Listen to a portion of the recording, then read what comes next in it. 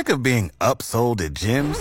My guy, you're currently a base member? For $90 more, I can upgrade you to our Shred membership. For $130 more, you'll be a Swole member. And for just $300 more, you'll reach Sweat Platinum. At Planet Fitness, you'll get energy without the upsell. Never pushy, always free fitness training and equipment for every workout. It's fitness that fits your budget. Join Planet Fitness for just $1 down and $10 a month. Cancel anytime. Deal ends Friday, May 10th. See Home Club for details. ArtLink.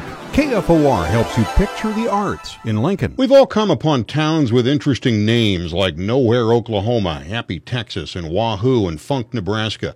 A new exhibit opening tomorrow at the Great Plains Art Museum features drawings based on the travels of artist Hills Snyder. It's called Altered States. We've got 120 colored pencil drawings based on trips he's taken to towns that have unusual names, but it's not just strange names that have some kind of meaning, an emotional state, an ideal, things that are evocative. So it's really quite fun. Curator Ashley Hussman says along with just plain wacky names, it appears the artist tried to capture the unique themes in vision when those towns were formed. Because of what they might convey, not just something that's unusual, something that has a meaning to it. Opportunity, Eden, Bummerville, El Dorado, things like that. Some of the sketches depict landmarks like the Water Tower or the Courthouse Square, she says, but others are more like editorial cartoons. Sometimes he's focusing on what we might call less than noteworthy things, discarded objects, anything that kind of just catches his eye along the way. Altered States, colored pencil drawings of 120 unusually named towns, goes on display tomorrow at the Great Plains Art Museum at 12th and Q,